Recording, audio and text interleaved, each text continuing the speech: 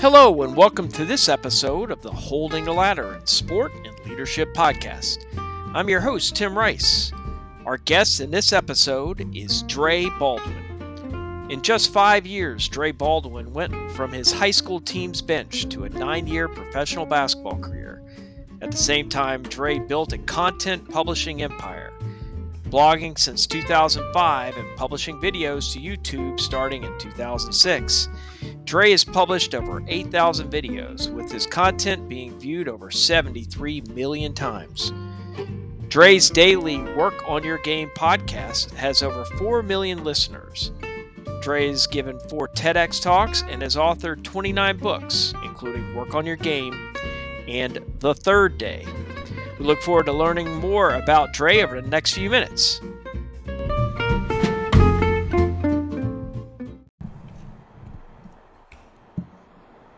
Greetings, everyone, and welcome to this episode of the Holding the Ladder in Sport and Leadership Podcast. I'm your host, Tim Rice, and with me for this episode is Dre Baldwin, direct from South Florida. Dre, welcome to the podcast, and we're really looking forward to learning more about you, of course, and your journey. Very interesting one. So welcome to the podcast. Well, thank you for having me, Tim. I'm really excited to be here for this conversation. Great. Well, obviously, you've come a long way from growing up in Philadelphia and now being in the Miami area and all the different things you've done, whether in the entrepreneurial side of things, but also as a former professional basketball player internationally. But tell us a little bit about yourself. Sure. The 2-3 minute version come from the city of Philadelphia, PA, as you said. Was always into sports, played all the backyard, driveway sports where I come from. First team sport that I tried officially was football, but my family couldn't afford football equipment, so I never actually played football. I never hit anybody or got hit. Then played a little bit of baseball. Didn't have any talent for baseball, so even though I played for a few years, I knew that wasn't my future.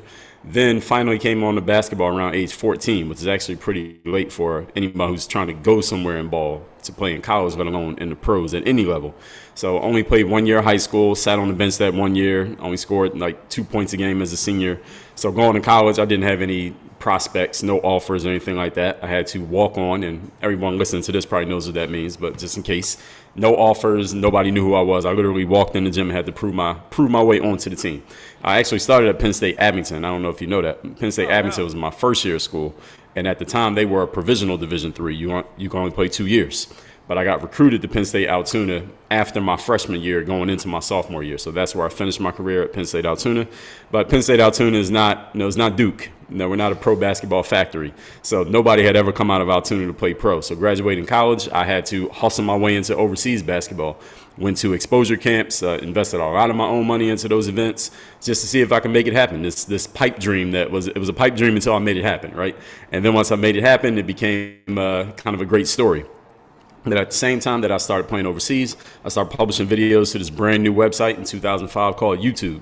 And that started a parallel career for me at the same time. It wasn't until about 5 years later, Tim, that I realized that YouTube could actually you could actually make money from it. Because the first 5 years, there was no money to be made from posting content on the internet. No blogging, YouTubing. You were doing that back then. You were a bum who needed to go shave and get a real job, right? So around 2010, I found myself unemployed from pro basketball. I had played a few places. I started my career in 2005 in Lithuania, but I found myself unemployed, and I just asked myself some serious questions, like how can I get some control over my career by doing something that I love, which is being involved in basketball, but also having some say in how I'm doing it. So that's when I started focusing more on what we now call building a personal brand, creating my own products and services, etc. So that laid the foundation for what I do now as an entrepreneur. At the same time, these players who were watching my videos, I would always respond to the comments on YouTube, and they found out about my background. Like, man, you only played 1 year of high school. You walked on in college. And they all asked me about the mindset. Of course, they wanted to know how do you dribble, shoot, and dunk, but they really wanted to know the mindset behind what were you thinking to keep doing it. Because a lot of the players who were watching me, when they heard my story, they saw themselves in me.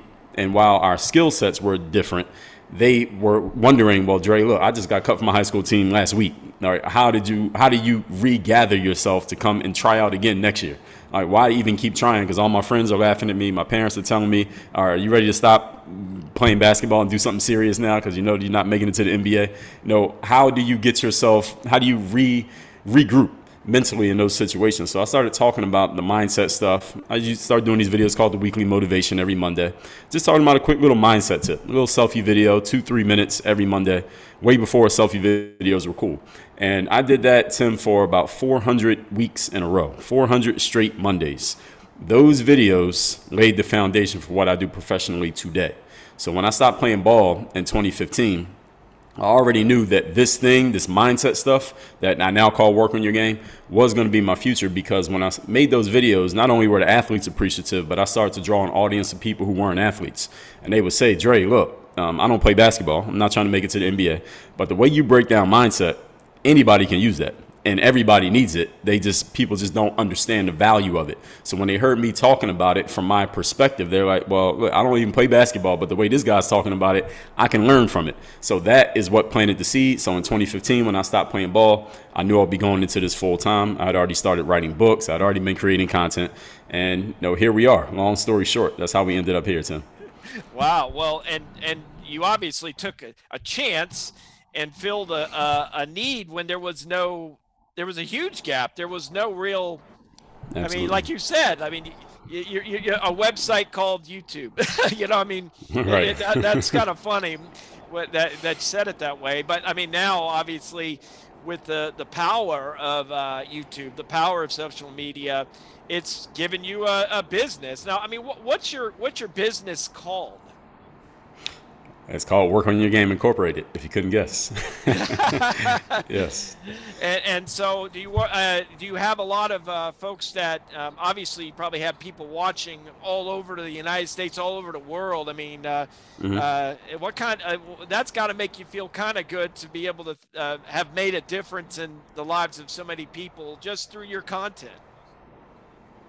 Absolutely. And, like you said, when I started posting on YouTube, nobody knew that was a thing. The only reason I started publishing more is simply because the players were responding. Like, there were comments on the video. Mind you, back then we didn't even know comments weren't a normal thing, that people just go type something and say something to something you posted on the internet. So I realized this was an underserved audience. And these players were basically me, but 10 years younger.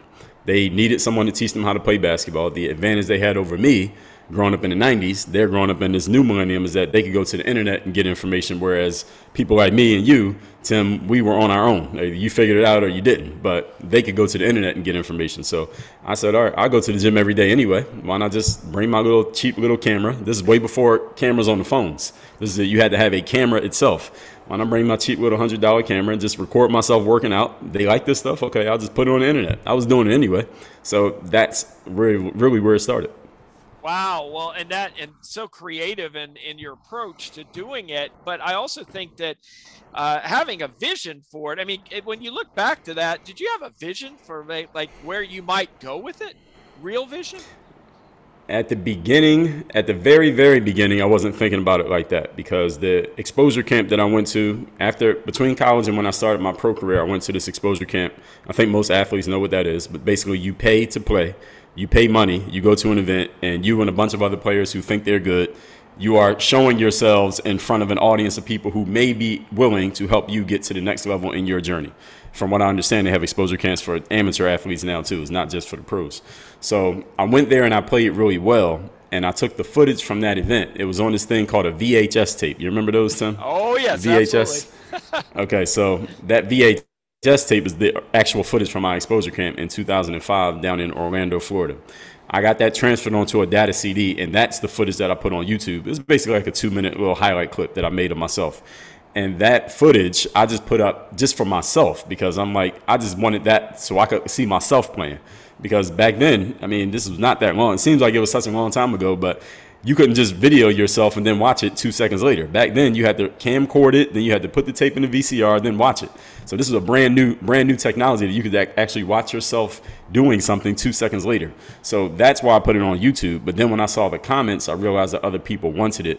As far as to answer your question, I always wanted a website that was by and about me, because I always knew I had things that I wanted to share and I wanted to say, because I really always believed that communication is my that's real. My real zone of genius, Tim, is not basketball. Actually, it's communication, and my ability to communicate my basketball knowledge is really what got people to know me. Like, people don't know me from playing overseas; they know me from watching me on YouTube. It's ironic like that, because you do all that work to become a pro athlete, but everybody knows you from a video that you made in the backyard on your camera, right? So it's funny that it happens that way. So I always wanted to have a website. So I started my own website in 2007. And then around 2009, that's when I looked at what was happening with the internet. And we're just now starting to use this phrase, social media and all this stuff. And I said to myself, I remember telling a friend of mine at that time, I don't know what this is that's happening on the internet, but this is going to be bigger than what I'm doing in basketball. So I knew that probably around 2009. I knew it was going to be bigger simply because you could reach more people. And even when your physical abilities wane, you can still do it, because it's really just going off of your communication, your talking. You don't have to be able to jump 40 inches in the air to be somebody on the internet. But to be a pro basketball player, there's a short shelf life. So to answer your question, kind of yes and kind of no. Yeah, well, and you brought up the VHS tape, and I remember when I was in college coaching back in the late 90s, early 2000s, where we were like dubbing clip tapes on a dual deck VCR. Right. And then all of a sudden, I'll never forget being at Hiram College and them saying, oh, everything's going digital now and it's going to be a lot easier. And now, I mean, you go to Synergy or other systems that basically every college university use out there, and they can get get film from any team that they want anywhere of every game. And it's very interesting. Yeah, I mean, it's completely different. I remember doing FedExing VHS tapes to all the teams that wanted to see Penn State Altoona play, like Penn State Barron and all these other teams wanting to see Altoona or whatever. But it's completely changed. It's been a huge paradigm shift over the last 15 to 20 years when it comes to technology, especially in the sport industry, but also obviously within in every area. But one question I have is, growing up in the Philadelphia area, how did you get your start in sport? I mean, did you play a lot of sports growing up? Yeah, I played everything. So I was always athletic and always in the sports. So where I'm from, we do relay races, kickball. Somebody had a backyard court, the ones you pull out the driveway and put water or sand in the base of it. We did that. We played touch football. Any sport you could play, we played it back in the backyards. And then we got a little bit older. They started sending us to the playgrounds because, you can't kick the ball into somebody's car or something like that. The neighbors would get mad.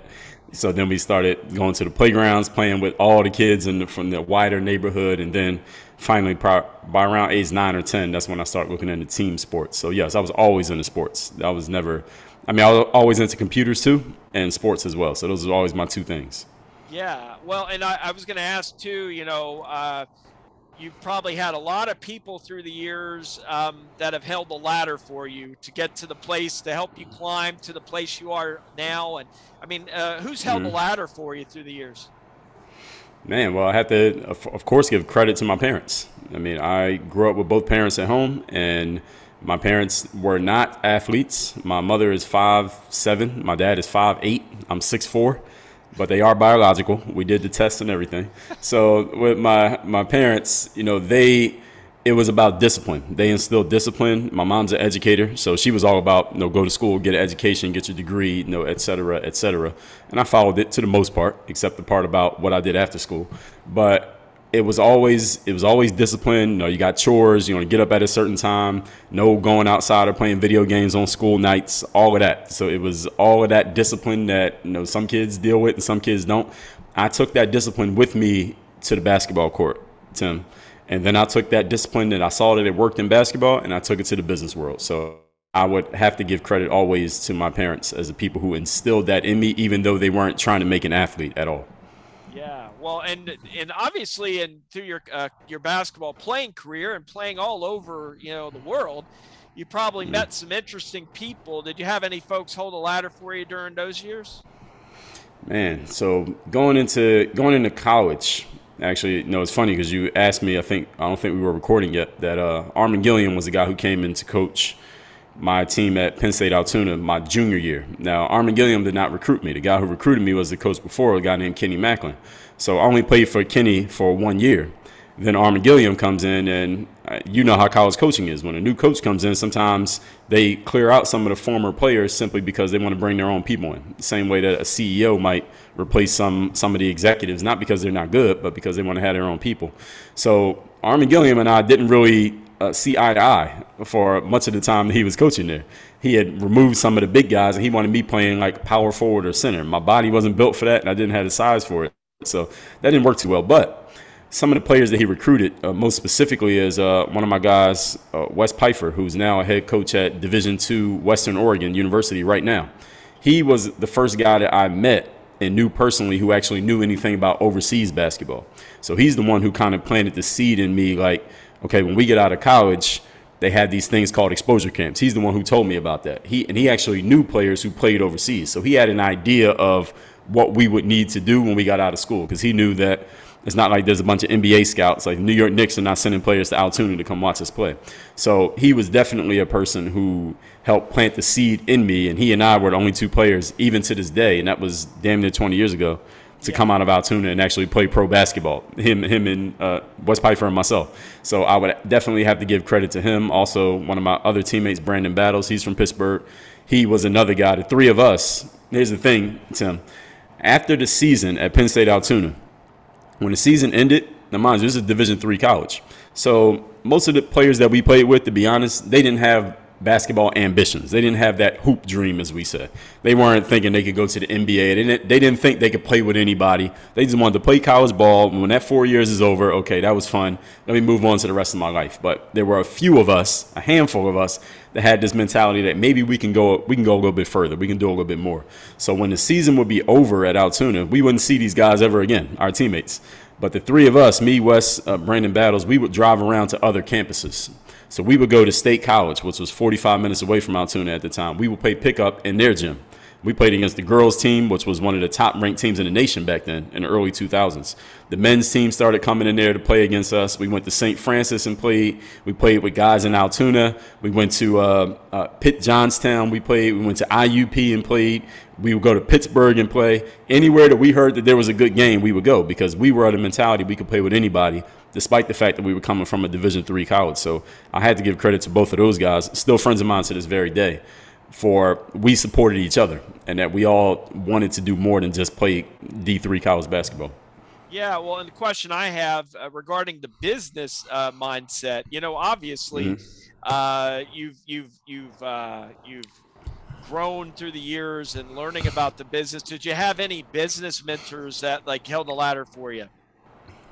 Absolutely. So growing up, all the adults around me worked normal jobs. My parents did some entrepreneurial stuff on the side. I guess you would call it small business. They owned their jobs basically. But I didn't really have anyone teaching me entrepreneurship. It was only when someone introduced me to a network marketing meeting when I was in college, actually, middle of college. They just said, make unlimited income on the side while you're a college student. So I'll go to the little meeting, and they introduced two concepts. First of all, personal development, because they were mentioning names that I'd never heard of before. They mentioned people like Napoleon Hill and Jim Rohn and Brian Tracy and Zig Ziglar and Tony Robbins. I never heard of these people before. But when they started talking about what those guys were talking about, I said, well, this is something I've always been interested in. Because, Tim, that back 20 years ago, before Amazon exploded, to read books, you had to actually go to a bookstore and look at the books, physically look at the books. I was always attracted to two sections, the sports section and the human psychology section. They used to call it human psychology. Now they have an actual personal development section, but that's a new thing. But I would always go to that section of the bookstores. I was always interested in the way people thought and how our thoughts led to our actions. So I was always into that. So when I heard of these people that they were mentioning, the Napoleon Hills and the Zig Ziglars, I said, okay, this is the kind of stuff I want to read. So when I heard about these books, Napoleon Hill had a book called Think and Grow Rich. I said, oh, wait, that's all I got to do?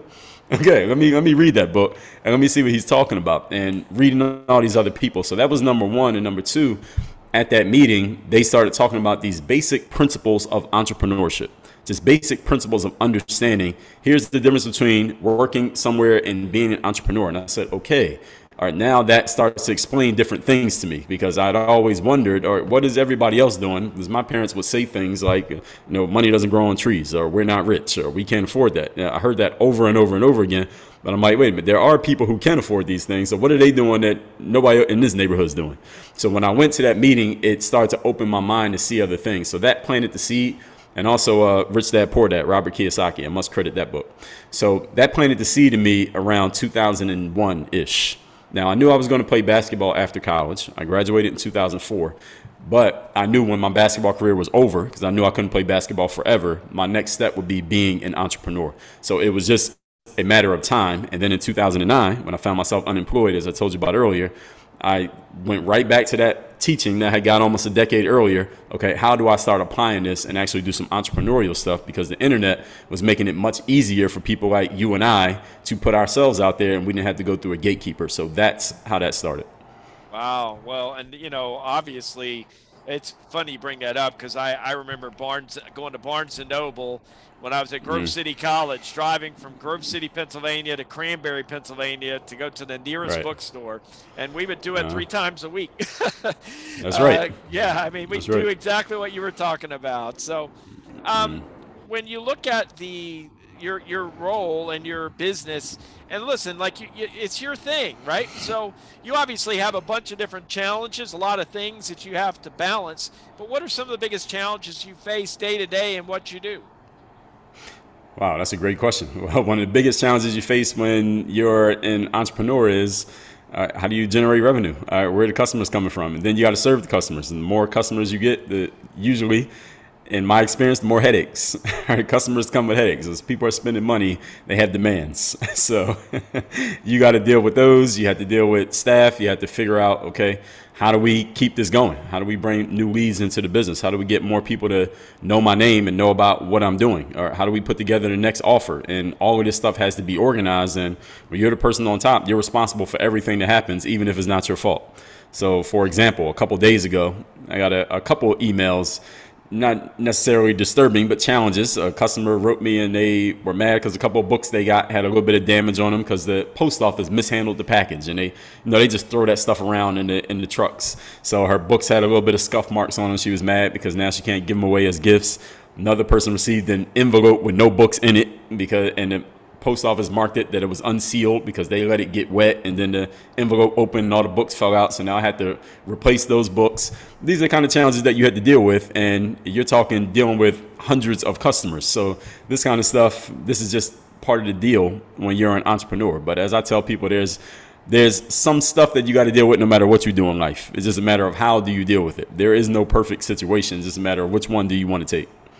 Yeah, and I think that being able to roll with the punches, especially when you're doing your business. I mean, I know for what I do, I have I have my business from home, much like you do, and it's kind of like, well, all right, I have certain things that come up as well, but it's about customer service. It's about doing what's right by the customer because you want to have repeat business, right? That's right. So, yeah. Yeah, go ahead, please. Yeah, and yes, you want to have repeat business, and just sometimes doing the things that will make your clients and your customers happy might mean you taking a temporary loss in a moment for more gain in the long run. So that's part of the discipline, actually, of running a business, and then just making sure, okay, what part of our system allowed this to happen? Let's plug that gap so that this doesn't happen again. Right, and it does lead to the next question regarding, you've done a lot of different things. You've been very versatile. You went from,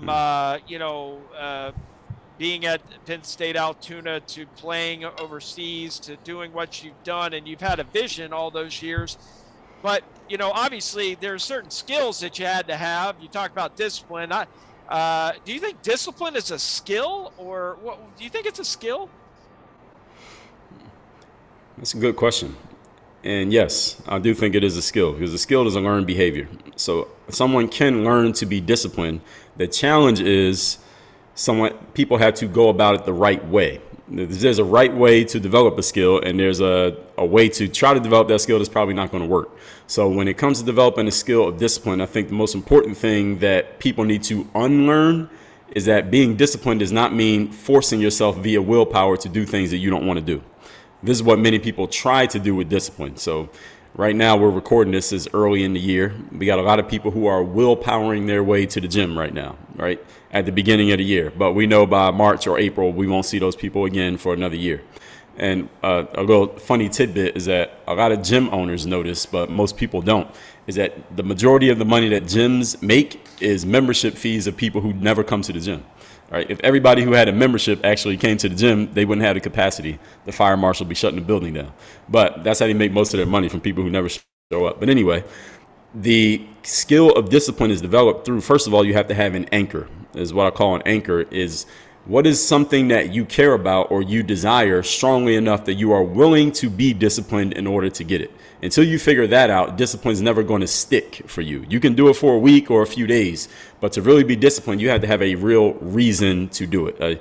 As Napoleon Hill says in Think and Grow Rich, a strong burning desire. When you have that, then the discipline will be easier to come about. And then to get the discipline, you need a strategy, not just telling yourself, I'm just going to do it. That isn't going to last too long. Motivation comes and goes, but a discipline, a system, those are the guardrails that actually provide the motivation for you, so that you don't have to provide it for yourself. So to answer your question, Tim, yes, discipline is a skill when it is applied the right way. Yeah. Well, what other skills do you think are essential for success as a sport professional? Obviously, many of the things you learned as a player, you probably put into practice into your own business. But I mean, what are some skills that you think are essential for success other than just discipline? Great. Well, I would say discipline is the foundation. The next one that leads to confidence. And what most people want confidence, especially performers. Anyone who's in any type of performance art wants to be more confident in what they do and putting themselves out there. These days, when I work with clients, coaching program clients, people want to be speakers or thought leaders. They want to write books. They want to do workshops. You need confidence to put yourself out there and perform. What many people don't understand is that discipline creates confidence. The more disciplined you are, the more confident you afford yourself to be, because you've done the work, you put the time in, you have a system that works. So confidence, I would say, is the next one. And then is mental toughness, simply because, Tim, no matter how solid your plans are, how talented you are, or how wide open you think an opportunity is, there's going to be a challenge. Something is not going to work. All right, you're going to ship a product to a customer and they're going to say, I didn't get the product. All right, somebody's going to buy something from you and then they're going to want a refund. Something is going to go wrong. You're going to be recording and you're going to realize that it wasn't recording for the last 30 minutes or whatever it is that you're doing. So you're going to face challenges. Mental toughness is your ability to stay disciplined and stay confident despite the fact that you following all the rules and doing everything right, quote unquote, still has not yet produced the results.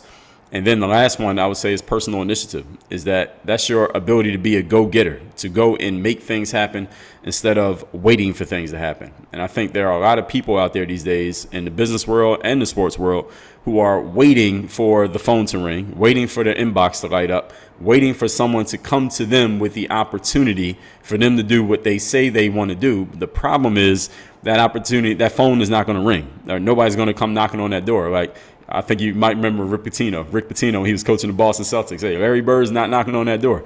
He was actually telling the truth. He got fired for it, but he was telling the truth that opportunity is not coming. So you have to be willing to be the one to go ring other people's phones and knock on their doors when that opportunity is not showing up for you. But that also requires you being confident, disciplined, and mentally tough, because it's not always going to work. So they all actually feed off of each other, all four of those principles. Oh, very good advice there. And I think that for anyone listening, Dre's offering some really good tips. Make sure you write them down throughout this podcast, because the thing is, ultimately, this is not a business that you're going into. Well, heck, any business is not a business you're going to go into and it just be handed to you. You're going to have to bust your tail to get it. And Dre's a great example of that. The next question, and obviously in the world that you've been in for all this time, with starting with YouTube and all the different things you've done, as well as doing your TEDx talks and everything, I mean, obviously you've done a pretty good job of networking, I would imagine. So how do you approach that? Man, well, when it comes to networking, the first thing is I help people understand what networking really is. Networking is really just your ability to build relationships, getting people to know why I can trust you. And in the sports world, Tim, I'm sure you've come across this, especially athletes who are transitioning from one level to the next. For example, high school trying to get to playing college, or college trying to play in the pros. You hear a lot of athletes complaining of politics. Politics is getting in the way of me making it. Politics kept me off the AAU team, or politics is keeping me from getting drafted, or politics is the reason why I'm sitting on the bench when I should be starting, or something like that. But people need to understand that politics and networking are two sides of the same coin. It's just we call it politics when it works against us, and we call it networking when it's working for us, right? When you know the right person, and you know the right person, and you don't have to work as hard to get an opportunity, you say, well, hey, I got relationships, I'm a good networker. But when you don't know the right person, or you know them but you have a bad relationship with them and it works against you, you say, oh, politics is blocking me. But it's actually the exact same thing. It's just a matter of the temperature of your relationships. That's all it is. So your ability to build relationships, and there could be a whole book written on this, and there are plenty of them. I've done courses on it. But relationships is really about you uncovering what value you can offer to another person, because everybody is tuned into, as they say in the sales world, WIIFM, what's in it for me. What can you do for another person? Your job as the person who is selling, and we're all selling something in life, because any type of influence or persuasion is a sale, is figuring out what does that other person need or want that I can offer, and then your job is to communicate that to them. And when you can do that and you give people what they want, they will give you everything you want, to paraphrase Zig Ziglar. That is all networking is figuring out what you can do for other people. And when you do that, they will be willing to do things for you. It's just the law of reciprocity. Yeah, that value added concept, really. Exactly. And I know that that's something in being involved in the sport industry for over 30 years now, which is amazing that it's been that long. And coming from growing up in South Alabama and living all over the United States and internationally as well, it doesn't matter where you're at. If you're adding value to someone, it doesn't need to be monetary value. It needs to be value that is sometimes intangible but real value. Would you agree with that? Absolutely. Just something that the other person wants. Value is just what other people want. When you know what other people want, you can create value. Yeah, absolutely. Now, I brought up the TEDx talks. I mean, that must have been pretty neat to be asked to do that. How did you get involved in that?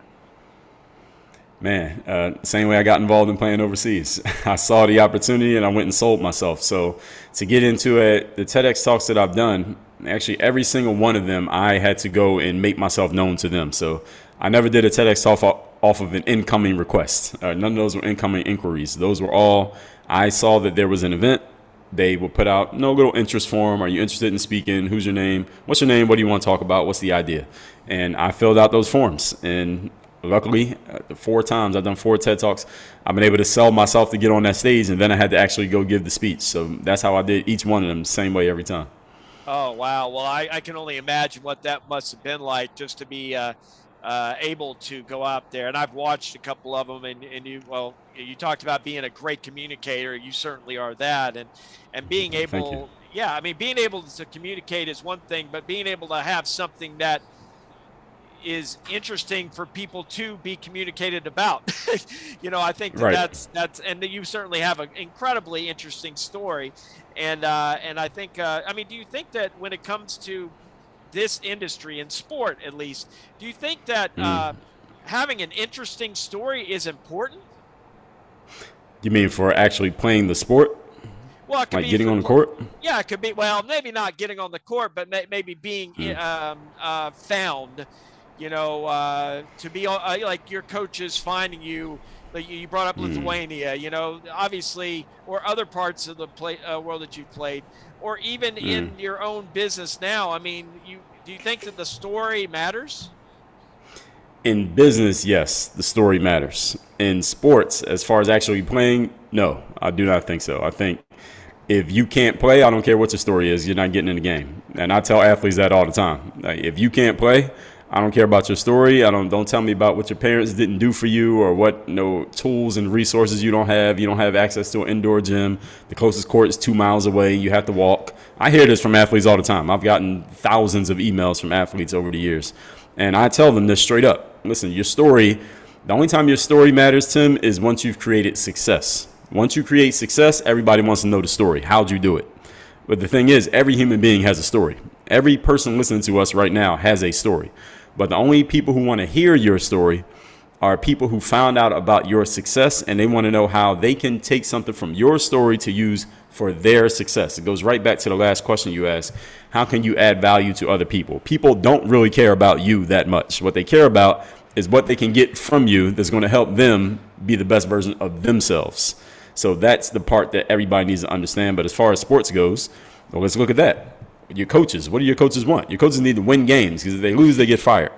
All right, you know what's going to help them win games? Good players. And how you prove you're a good player, show up to practice every day, improve it in practice, then you'll get in the game, do it in the game, and the coach will trust you, you'll get to play. But your story is not going to get you in the game. And if it does get you in the game, it ain't going to score any points for you. All right, so you better have some game on top of that story. So in business, though, on the other hand, Tim, yes, the story matters a lot, because the story is the narrative that allows people to come into my world. Like, I can tell my story, it'll bring people in, and they'll say, okay, let me see what this guy Dre is about. For example, there's someone listening to this right now who's never heard of me. They're going to come to my website, maybe get my book, or follow me on Instagram and listen to something that I put out, and let me see what this guy's about. And if they like the first thing, they'll listen to the next thing, and next thing. So that's what the story does in the business world. It gets people a step closer. Difference in the sports world is that we have a scoreboard, and it's black and white, whereas the business world is much more subjective. And it depends on how people feel in that moment about what you're offering and how you're offering it. And there's no one baseline in the business world. But in the sports world, there's a baseline called the scoreboard. All right, did you make the shot or did you not? All right, you make it, it's worth 2 points. You miss, is 0. It's just clean as day. Yeah, no, I appreciate you clarifying that, and I would I certainly agree, because I know that one of the things, it's funny you bring it up, that is when you become successful, when your story is interesting. And I know for me, that's one of the things that I think being able to have something that you can lean into to provide to others and say, well, hey, I did this, and this. And you can be able to be successful, but it's going to take effort on your part. And I think that that's something that obviously is not always there. I mean, I know, growing up in South Alabama and playing on the sandlots and playing pickup football and basketball and whatever else, we had to go out there and make it happen, and it has changed quite a bit. I don't know if any kid these days would know how to play baseball with ghost men. We certainly did that growing up in Alabama. I don't even know what that is. Well, I can tell you, ghost man, basically it's when you play short-sided. You have like 2 or 3 players playing baseball, and you don't have enough players. If you hit, and if you get on base, you got to say there's a ghost man on first, and then you come back and hit again. That's how that was. So it's amazing for me. We always had to be so creative, and I know that effort and initiative are so important. And it goes to the next question. I mean, what's one piece of advice that you'd give to someone who's really trying to go into the industry of sport? And it could be any segment of the industry, whether it's sport entrepreneurship or sport training or sport coaching or administration, whatever. What's one piece of advice you'd give? Well, the first thing that people need to understand is that if you're going into an industry, you're going into a business, then you're in the business of generating revenue. You're in the business of making money. Because that's what business is, the exchange of resources. So your first question is asking yourself, how am I going to, what's the end game here for how I'm going to actually make money and generate revenue and make the register ring? Doesn't mean that's the first thing you do, but you need to have that North Star so that your actions are directed towards that. And then figuring out, especially in the world that we're in now, Tim, is how are you going to differentiate yourself? Or what's going to make somebody pay attention to you when they have all of these other alternatives? Or if you have a podcast, or you wrote a book, or you're a YouTuber, well, there are a million other people who say, well, I'm the same thing. So why would somebody give you their time?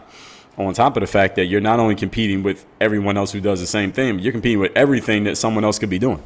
So you're a consumer. If you're a YouTuber, and you're trying to get my attention, you're not just competing with other YouTubers, because I might not even be watching YouTube. I might be watching Amazon Video. I might be on Netflix. I might be on my computer writing something on Google Docs. I might be on a podcast talking with Tim. I could be doing a lot of other things. I can only pay attention to one thing at a time. So you're competing against everything that I could be doing.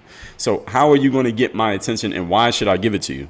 Those are the questions that you really need to answer up front. And what are you going to do for me? How are you going to help me get what I want? How are you going to remove the things that I don't want?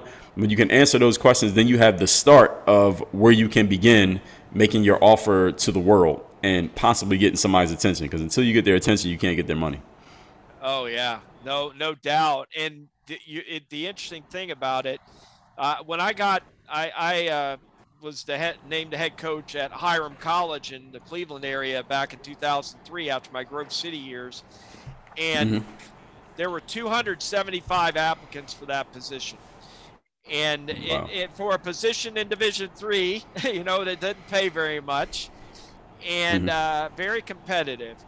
But there was a differentiator. I knew certain people, but also they knew about me and the value that I brought. And I think that being able to set yourself apart is what leads to success in anything we do.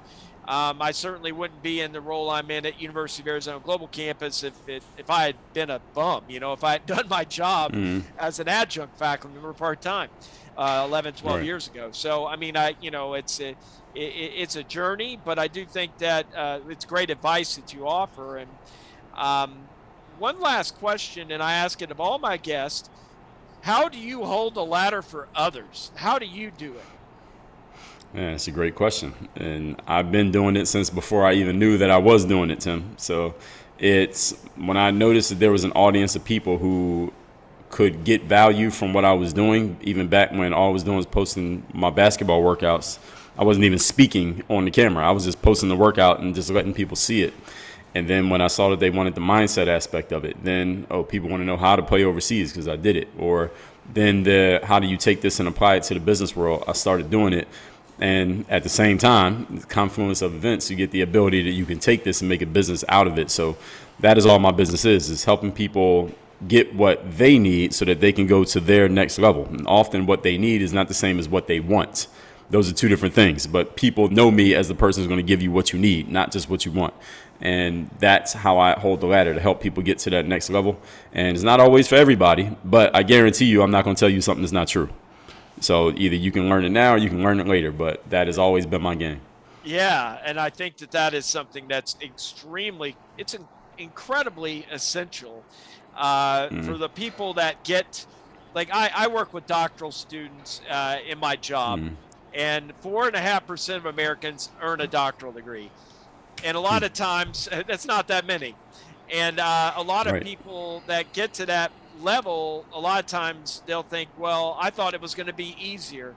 And I'm like, you're at the 4.5% of all Americans earn one of these. It's not going to be easy. It's all a question of how the work that you want to put into it is what you're going to get out of it. And I agree with you. I think that being honest, and many times I'm a little too honest with my students, but I do think that being honest makes a difference in the success down the road, where you have people that are reaching back out and saying, well, thanks, Dr. Rice, or thanks, Coach Rice, or thanks, Dre, or, thanks for what you've done. I think that makes a difference. So do you get a lot of folks that reach out to you and tell you, man, thanks so much? I mean, how's that feel? Absolutely. And I've been publishing content since 2005, Tim. So I have kids who have literally grown up with me, and they reach out to me and say, Dre, I used to follow you and watch your videos every day back when I was in 8th grade and I thought I was going to the NBA. Now I'm 25 and I have my own IT firm, or I'm married now. I have kids. I'm not playing basketball anymore, but the messages that you shared back in the basketball days, I still apply to myself to this very day. So it feels amazing to know that you're giving people value that they are keeping with them throughout their lives. And when you hear messages like that, you realize how much people are actually listening to everything that you say. Because sometimes you put something out there, you think people didn't really hear it, but they're really listening to everything that you're saying. And that's a lot of influence, also a lot of responsibility. But I love having that because I know what I'm giving people is going to help them, because it helped me. Absolutely. And, one last question would be, what's next for Dre Baldwin in your business? You have any new ideas, new ventures on the way? I do. I can't tell you about them, but I'm working on I'm working on a few of them right now. Actually, some really big plans that we're working on. Hopefully, it becomes big. Some plans that I'm working on with a couple business partners of mine, and at the same time, getting the work on your game message out there, because I don't think you ever heard of me before I reached out to you. So it's more people need to know about the work on your game message that already exists, on top of the fact of the other things that I want to do. So we're not done with work on your game. It still has a whole lot more expansion to be made to make sure it gets into the minds of people, kind of like Nike has just do it. All right, people don't know work on your game like that, but I think we can get up to that level, but it still takes a lot more effort.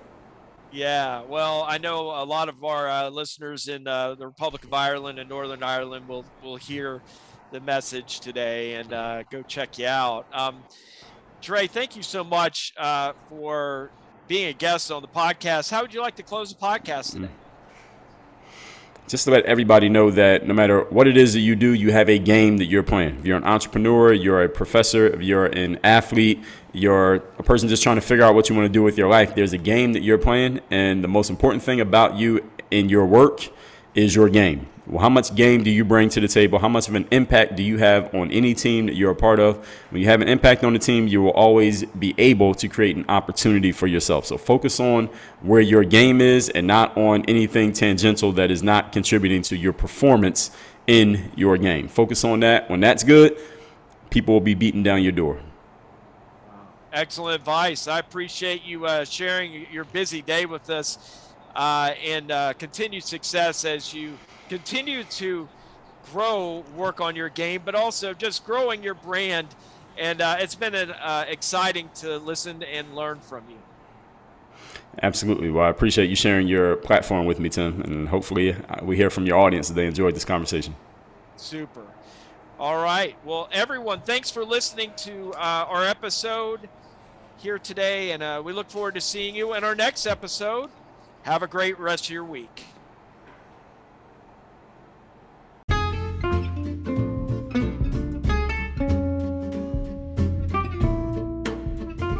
Thanks for listening, and until our next episode, I challenge you to hold a ladder for someone to climb to greater heights than they ever thought possible.